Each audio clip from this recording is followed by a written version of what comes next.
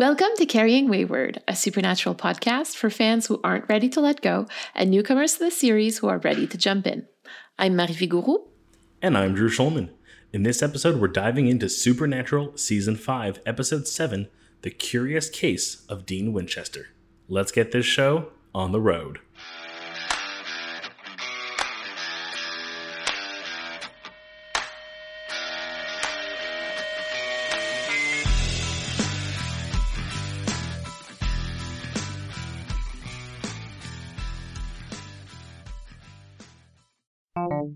Just a warning that today we will be discussing the subject of suicide during this episode.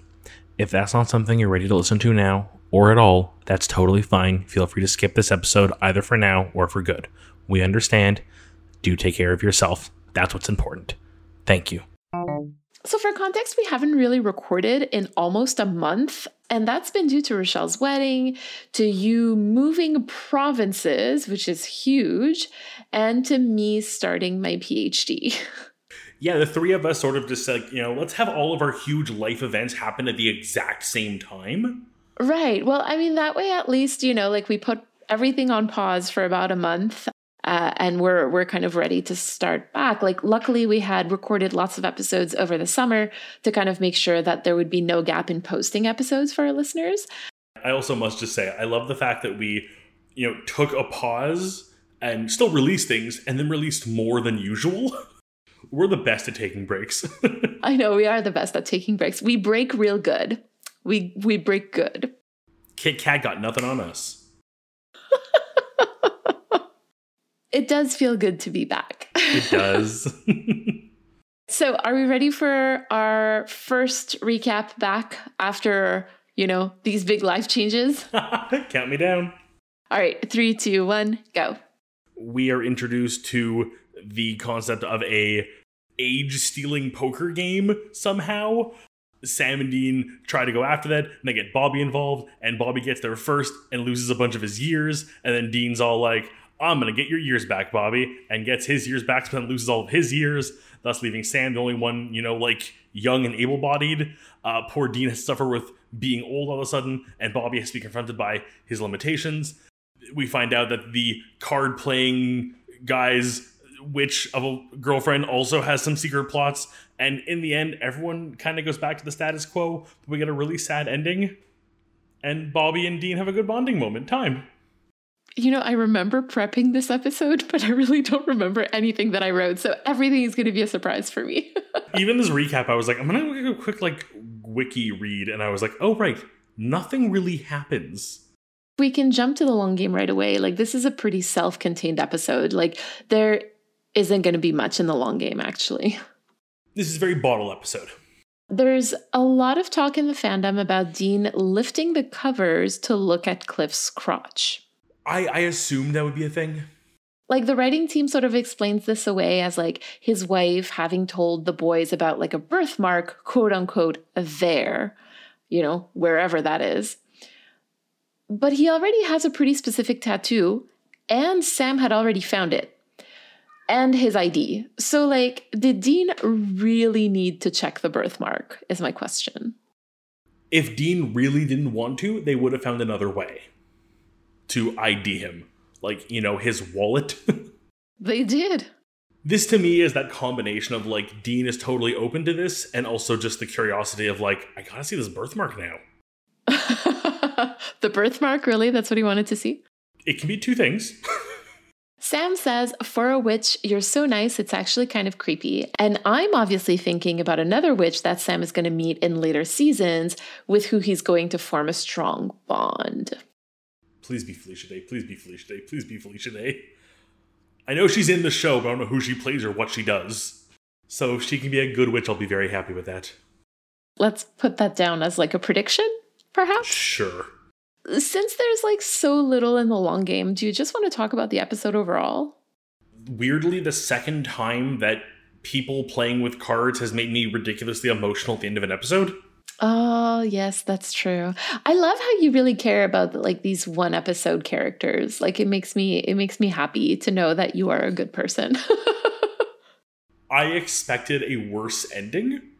Worse how? I really was expecting that kind of supernatural cliche twist ending with like this kind of like one-off, like we'll never see them again, so we don't have to have like a conclusion, where like they were going to have the card game so she could officially like, you know, give up her life to him. And then she would secretly be like, oh, pocket aces. In fact, I win. Give me all your life. This was a trap. And she's actually evil and just wanted to get rid of him. Like, I was genuinely like, this is moving. This is touching. I'm feeling things. They're going to pull the rug out from under me. There's something that we have to remember, and it's that season 5, even though it's not the last season of the series, is a season about endings. I'll be curious to kind of keep track of that over the next few episodes for the season, because that's kind of wholesome isn't the right word I'm looking for here, but there's something kind of like fulfilling, cyclical. You know, this is Kripke's last season, so we're going to see a lot of things about like endings and what form endings might take, and this is one of them, I think. We'll get into story time and more of what the development for the characters, because there was some nice evolution in certain areas. But it was a fun episode, like some of the jokes they got to pull off, some of the, I think old Dean and Bobby banter is gold. Yeah, I was going to ask you about old Dean. What do you think about that? I love old Dean. I think they play the same joke twice with him, which is him having like am I having a heart attack or a stroke? And Bobby being like, no, it's just indigestion, or no, it's just your sciatica. It's just like, you're getting old, deal with it. It's one of those jokes that works so well they could do it twice, and I was like, you know what, it's fine. I'm cool with this. You know, this is something that you experience also as somebody getting older. I will not spoil you, but my call to action this week is relevant. Oh, okay. All right. Okay, that's good to know. Do you want to hop into story time right away? Sure. So today our theme is hope. I'm very intrigued by this theme. I know you'll go into a little more detail, but I will, when we get to Sam, I'll have some questions about it, but carry on, please. So the word comes from Old English, hopa or hopian, always meant like the same thing. So like a trust in something or a desire for something, a wish for a better future. What we think of hope today is pretty much like what hope has always meant. It's like a staple. It's a very staple thought. I recently attended a talk with queer science fiction writer Becky Chambers, and she talked a lot about the themes that kind of come back in her books, and one of those themes is hope. She took a bit of time to talk about, in her view, obviously, like the difference between hope and optimism. And she said that optimism is the belief that everything will be all right, and hope is the belief that like we can do better. And I sort of think that this is a good place to situate our theme. You know, it's so funny when we have these terms or these thoughts that have such similar definitions, but I don't know if it's a human thing or just like a rule of language. We like to find those fine lines between definitions that are too close to help us lean one way or the other.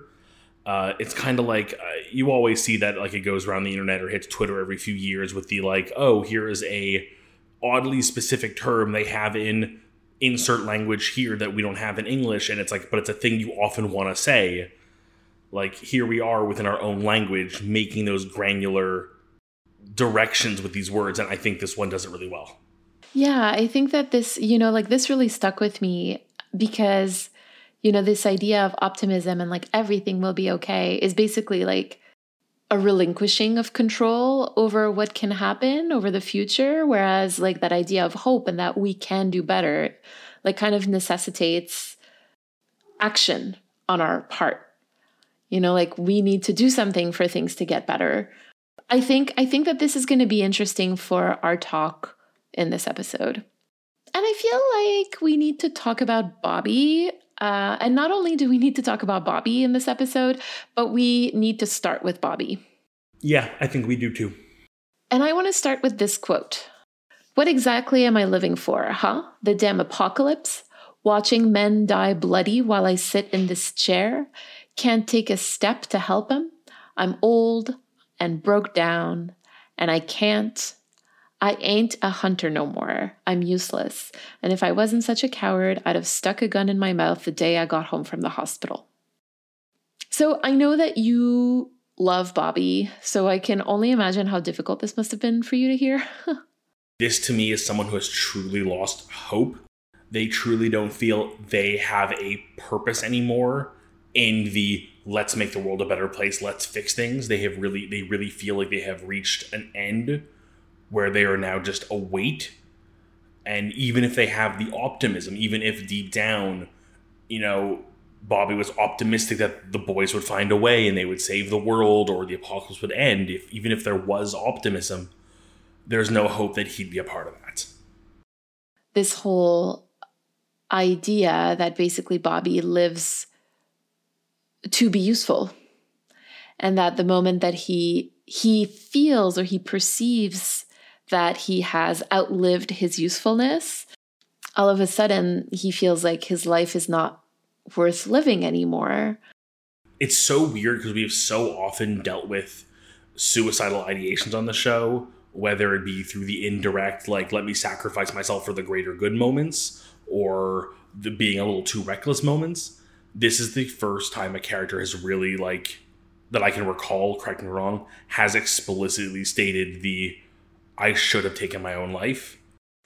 It feels like it's, the first time that we have somebody with a plan, because we've heard Dean be pretty specific about what he wanted, but we've never heard him say something like this. This is the first time that we encounter this level of ideation, I think. Yeah, this implies there was thought put into it, or he's been thinking about it since then. Do we want to talk about Dean to kind of help with healing that conversation a bit? Bring us some Dean knowledge. And before we do, I just sort of want to acknowledge that this episode is not about Sam or Dean. So there might not be a ton of things to say here. No, I feel like most of my thoughts about Sam and Dean almost more relate to Bobby than themselves, So regardless of how funny it was to see old Dean, I think that the best Dean moment of this episode, for me anyway, was his talk with Bobby at the very end of the episode. Because in that moment, he's giving Bobby purpose again. And hopefully, some hope again. And what he's telling him is that he matters to Dean and to Sam, and that his death would be a huge loss for them. And I just want to loop in that this is something that Sam has said to Dean, I think in season 2, when Dean was experiencing suicidal ideation. And at the time, we had discussed that Sam reminding Dean of his family bonds in order to keep him connected to life is what worked in keeping Dean here. And it feels like right now, Dean is kind of hoping that the same thing is going to happen with Bobby. I think this season, we're really seeing a shift in Dean. As much as Sam is growing up, I think Dean is really seeing a shift. And while this episode I don't think is the most exemplary episode of Dean's evolution, this is a moment of him embracing something that I feel we've seen a good amount of this season already, and that is the embracing the family you choose versus the family you were given, very much the found family. And whereas the two major members of this family are Bobby and his own blood brother, we've now seen him choose Sam versus being forced to take Sam. Yeah, exactly. And I know that we've had conversations about this, that blood family can be chosen family as well. But I completely agree. It's kind of this is Dean reminding Bobby that he still has ties to this world, and that, no matter what his perception of his usefulness is, people care about him regardless of what he can bring them. And I think that's true love, that is love and care towards another human being, that you are more than what you can provide to other people. You are wonderful as you are. Weirdly enough, this scene, this talk between Dean and Bobby, this huge highlight of this episode, in my opinion, weirdly brings me back to the end of last season when they were speaking together. and they were talking about Sam and just sort of the way they were treating Sam and taking care of Sam when they were trying to get him off the demon blood. Bobby's attempt to get Dean to see things from a different perspective. This is very similar. This is Dean having Bobby see Bobby through his own eyes.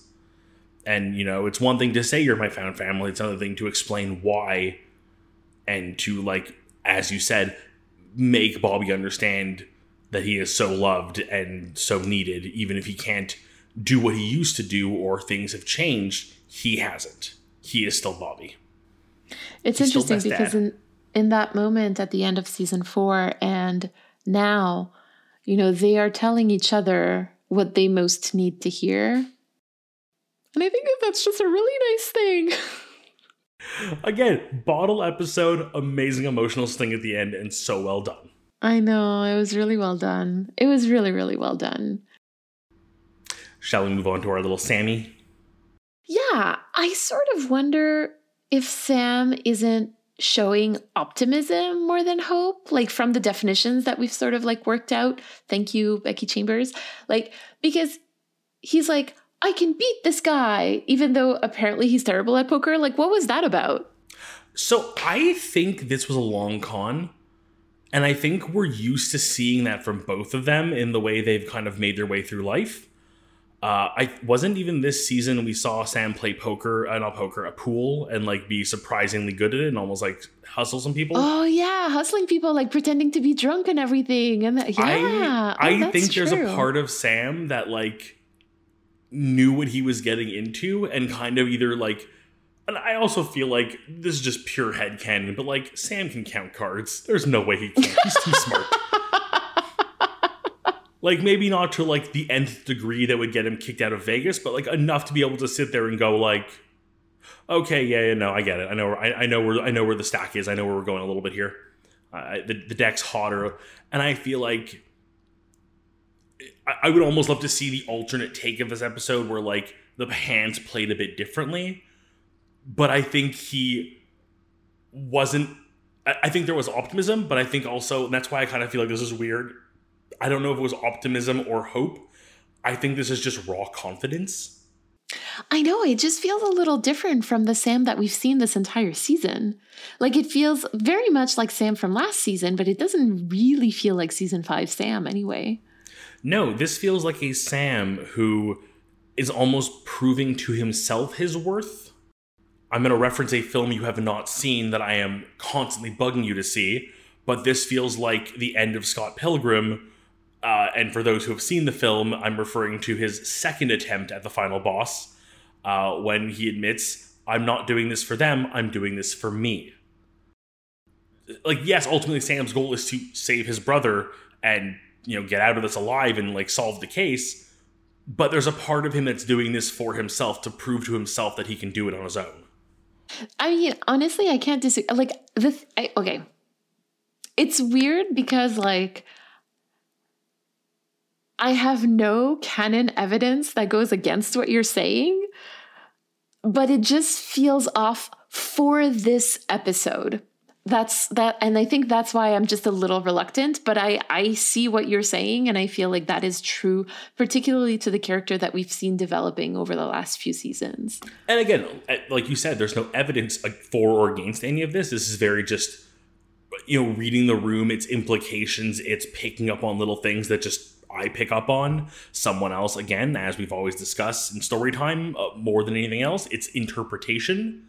And maybe someone can turn around and say, no, I disagree. I think Sam was purely going off luck and just trying his luck and being very hopeful. And that, again, that it's a perfectly valid reading in theory. Oh, absolutely. And that's why I'm like, all right, okay, I accept it. I don't like it, but I accept it. Oh, goodness. Do you want to talk about anybody else this week?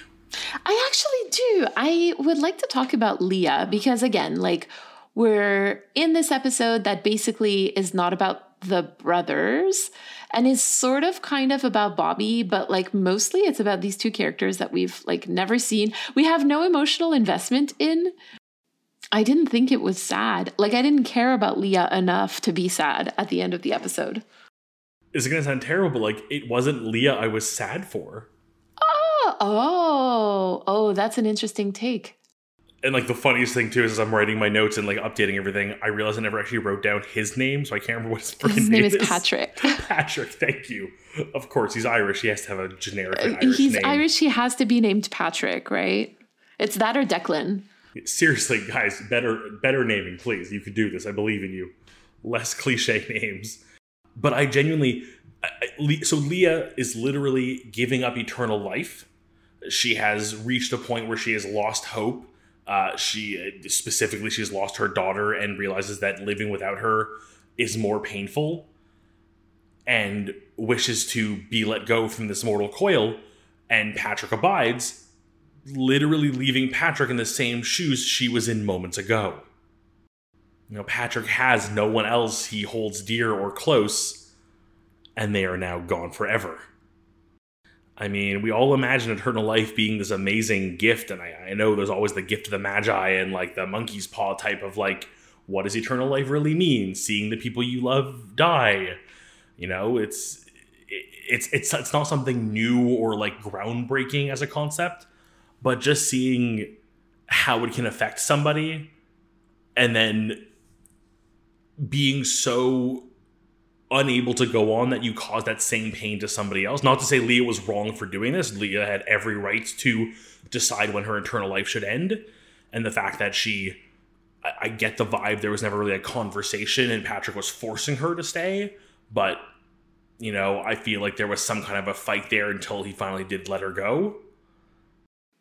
I sort of disagree with that because he said like, oh, you said he was surprised by all this, right? So clearly like I don't think that there was a fight about it. I think that she just, you know, it's one of those things where in relationships, sometimes like you start feeling something and then you don't voice it until one day you sort of have to, right? And like, that's what I saw. It feels as if she's been feeling this for a while. And there was never really any conversation about it, so I don't think Patrick was in the know and, like, preventing it. And as you said, as soon as she finally does admit this, there's initially a resistance to it. Like, Patrick isn't like, okay, fine, go, bye, I'm done. Like, there is, like, you can see he's hurt and doesn't want to let her go, is what I'm getting to. But then that also opens up why didn't they just make her daughter immortal? It feels like a missed opportunity for Patrick to keep his beloved forever, you know? Like, if all he had to do is to keep her daughter alive, that, like, I mean, come on, Patrick. Be a good stepdad. Yeah, like, did she never think to pitch this to Patrick? Was it just like, oh, I missed her. Should have had Patrick make her immortal. Should have thought of that several centuries ago, damn. To sort of come back to our theme, the opposite of hope in French. So hope in French is espoir, and the opposite of that is désespoir. So, and that translates to despair. So basically, like the way that you sort of described the situation or the dynamics of the relationship between Leah and Patrick, what I'm hearing is that the moment she lost hope, because the person that she loved most died, she was filled with despair and she wanted to die, leaving the other person that she loved alone for the rest of his life. I think the only solace I can take from that is that she had high enough hopes for him that he would be able to move on and live without her. You know, I mean, like, it's dark to say, but I have a hope that if I ever leave this mortal coil, the people I'm leaving behind can survive without me. Is that hope or optimism, though? No, it's hope. Like, I actively would like to take steps in my life to make sure that when I go... you know, because what you didn't tell me is that you do have the magical chips. I'm getting better at poker, okay? There you go. We had a month off. What do you think I did? I learned how to play poker. Now I just need a witch. I'm halfway there, right?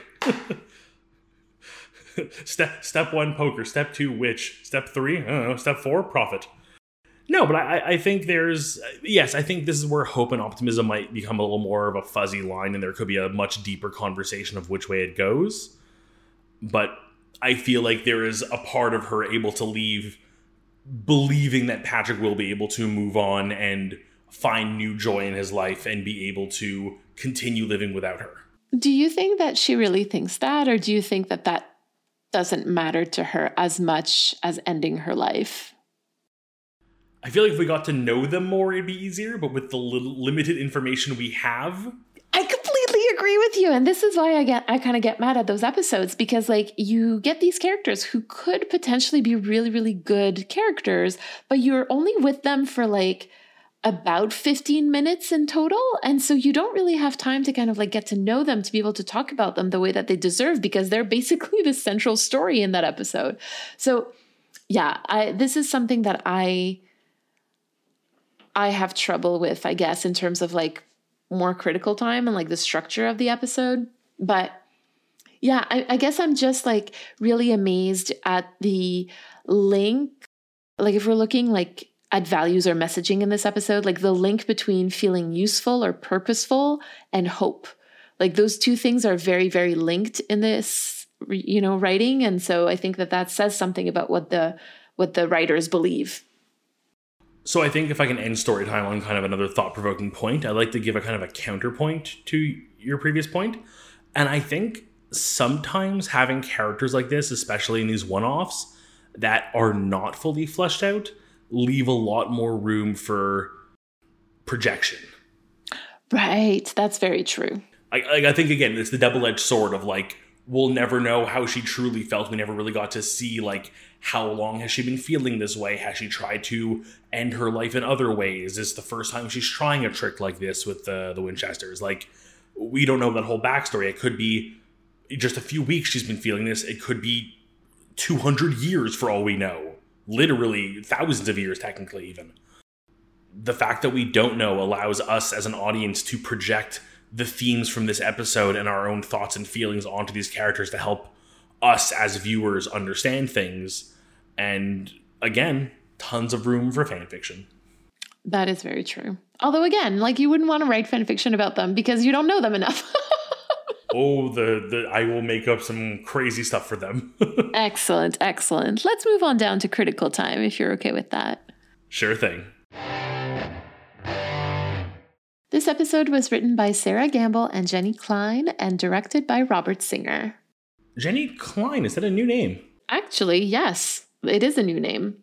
You know what? I feel like we've had a occasional name in these credits that I've like don't recognize, and they've done like one episode. Maybe we didn't bring it up in time, or it didn't become like apparent right away. So kudos on me, pat on the back for actually recognizing one this time. Yeah, no, that's amazing. This is her first episode with Sarah Gamble, and she is going to write a few other episodes throughout the series, all the way up until season 11. Oh, wow. Good tenure. I know, right? What's in the Hunter's Journal for this week? Let's crack it on open.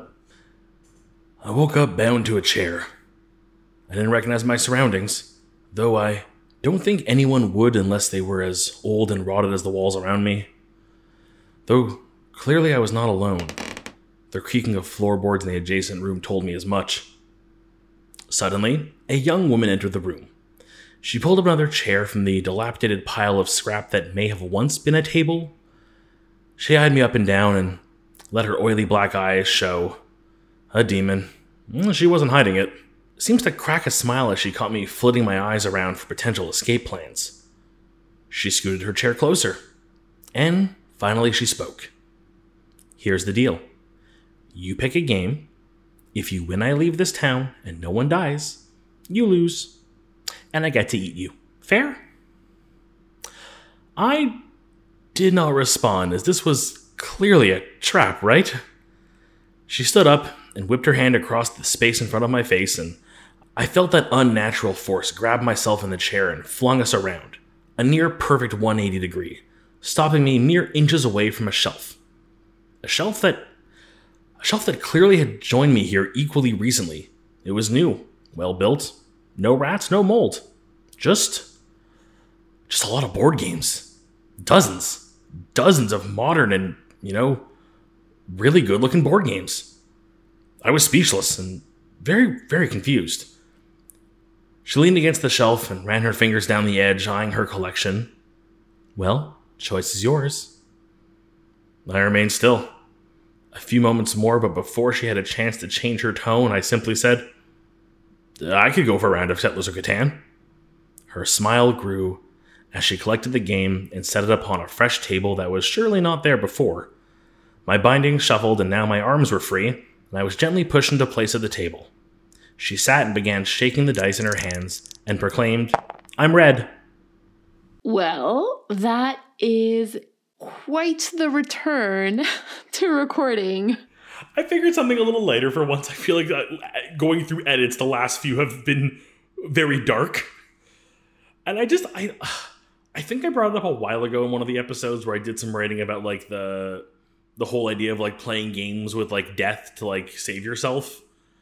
And it's sort of like just a weird trope where despite it only existing in like one old story and it's been just propagated as like essentially a meme or a trope since then, the idea of like playing games with like the supernatural.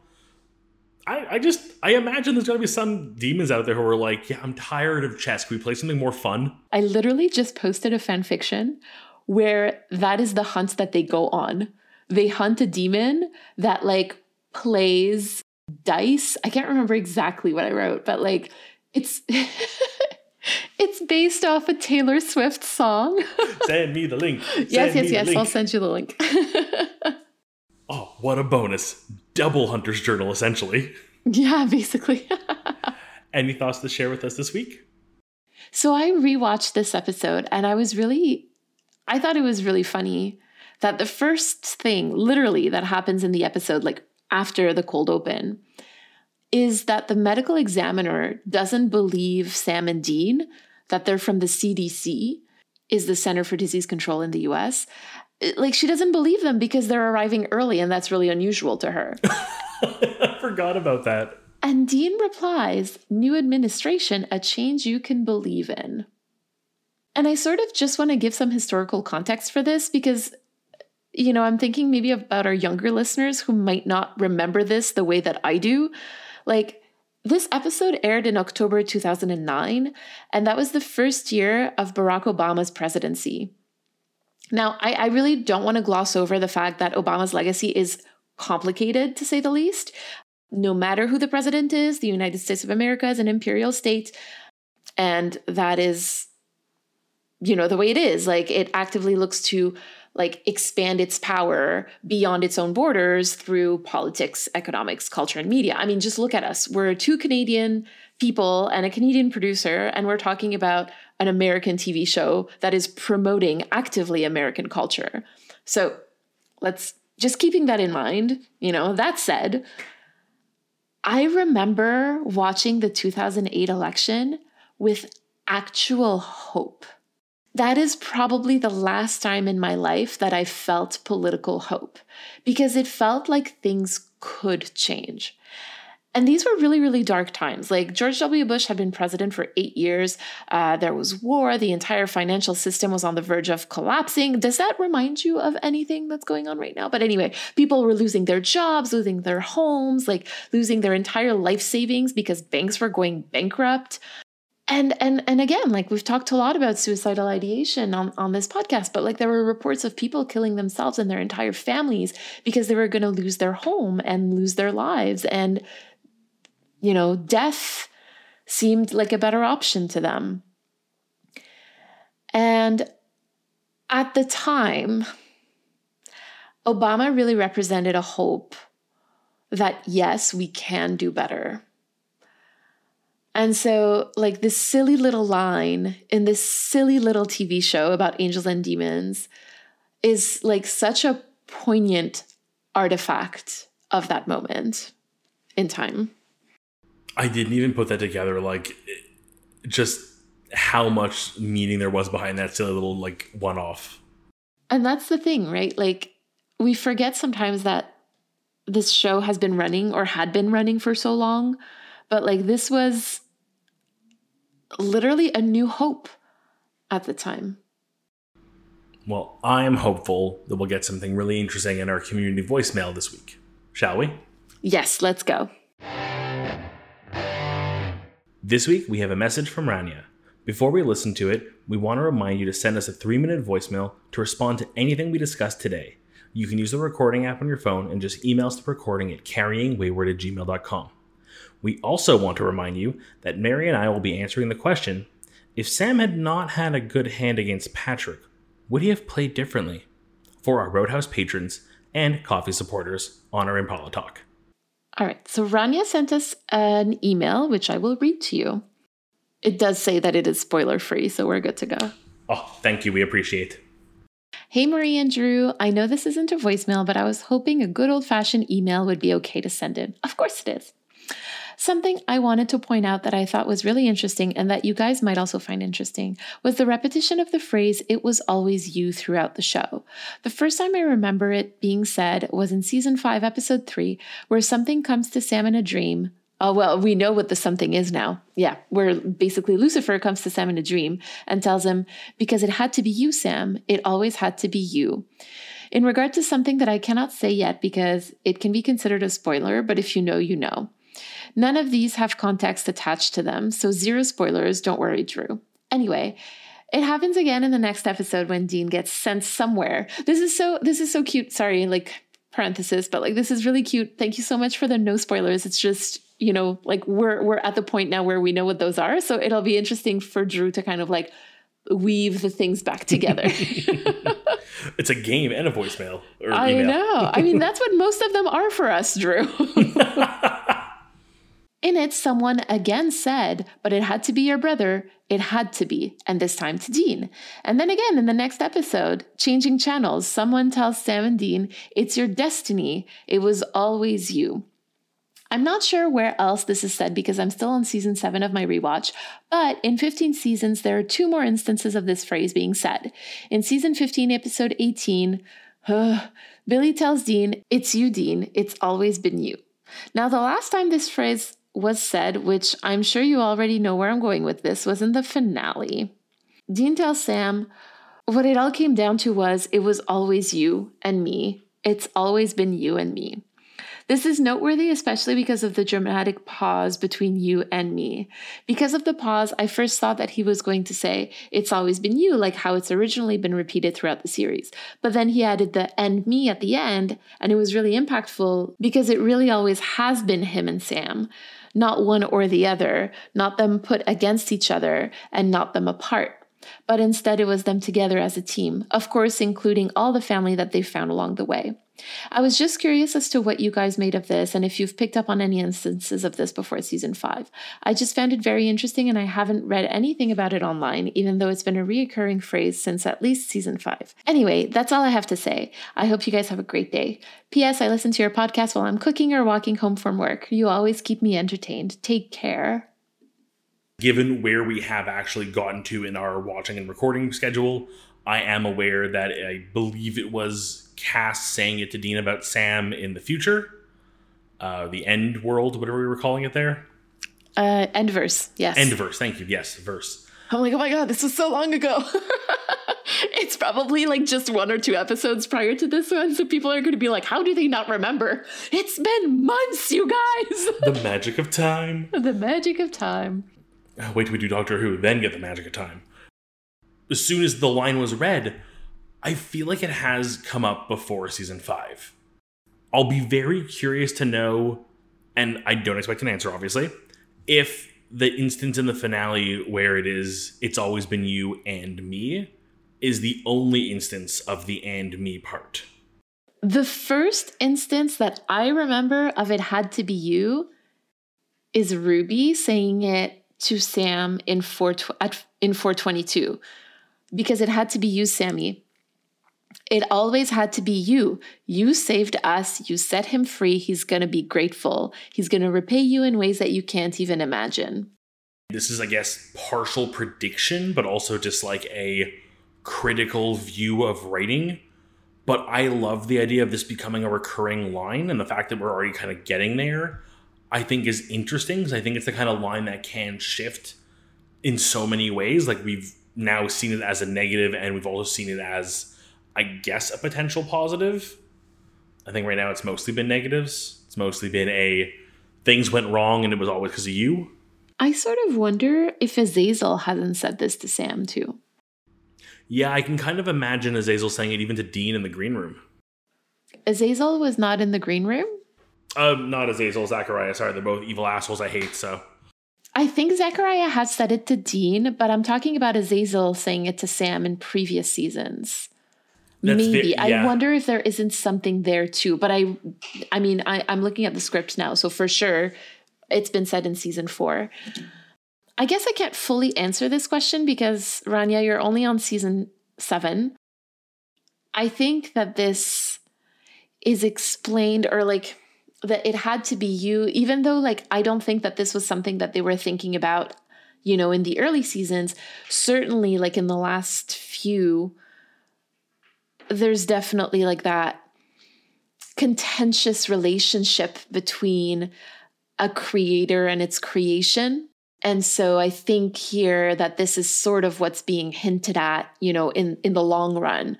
I don't think that this was the intention at the moment. But I think, again, like if you're looking at the work as a whole, that's sort of how I would tend to read it, how I would go about talking about it, saying that this is hinting at that future contentious relationship. I'm trying not to say too much, but to say enough that people will understand.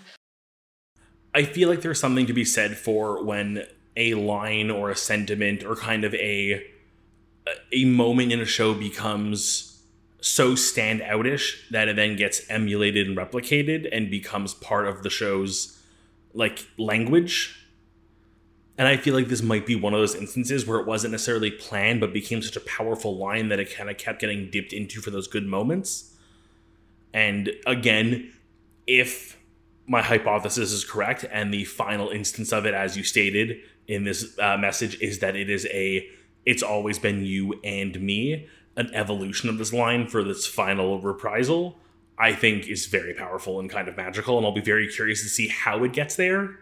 Yeah, that's definitely like a recurring motif like throughout the series, I think, that needs to be looked at. Well, in that case, genuinely thank you for this message. And as we said before, voicemail or email, always fine. That way you get one of us reading and commenting at the same time. It's very quirky. I love it. Drew, shall we move on to our reflection and call to action? Let's go. Do you want to get us started?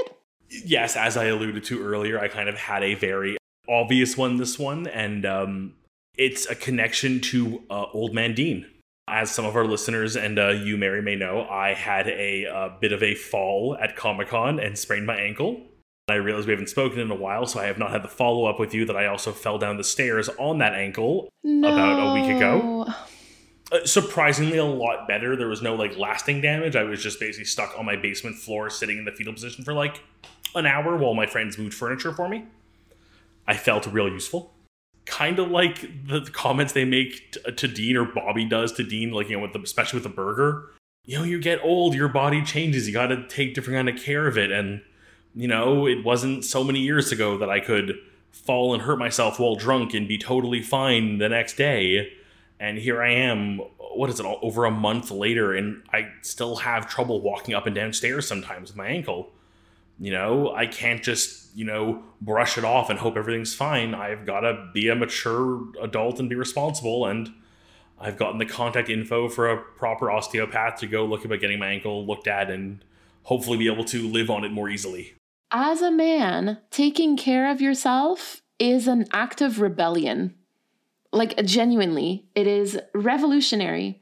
You know, as we know, like men are tough. Men don't need doctors. Men don't need medical professionals. Men continue to rebel against that and take care of yourself. It's really important.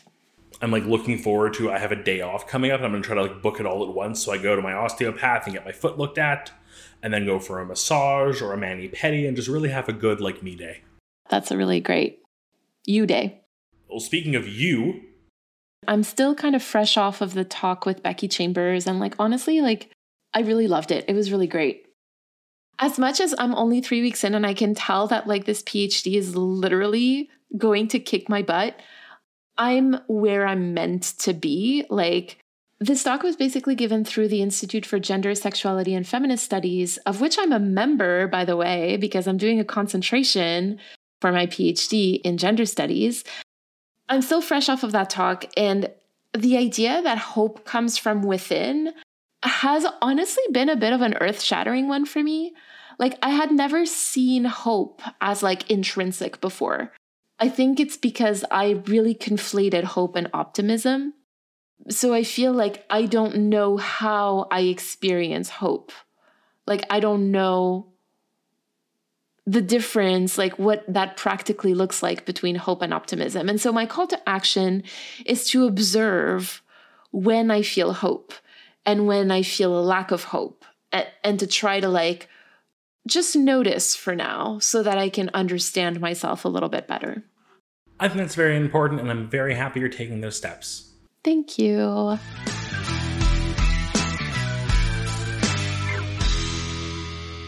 You've been listening to Carrying Wayward, a supernatural podcast produced by Rochelle Castellano, hosted by Mary Vigouroux and myself, Drew Schulman.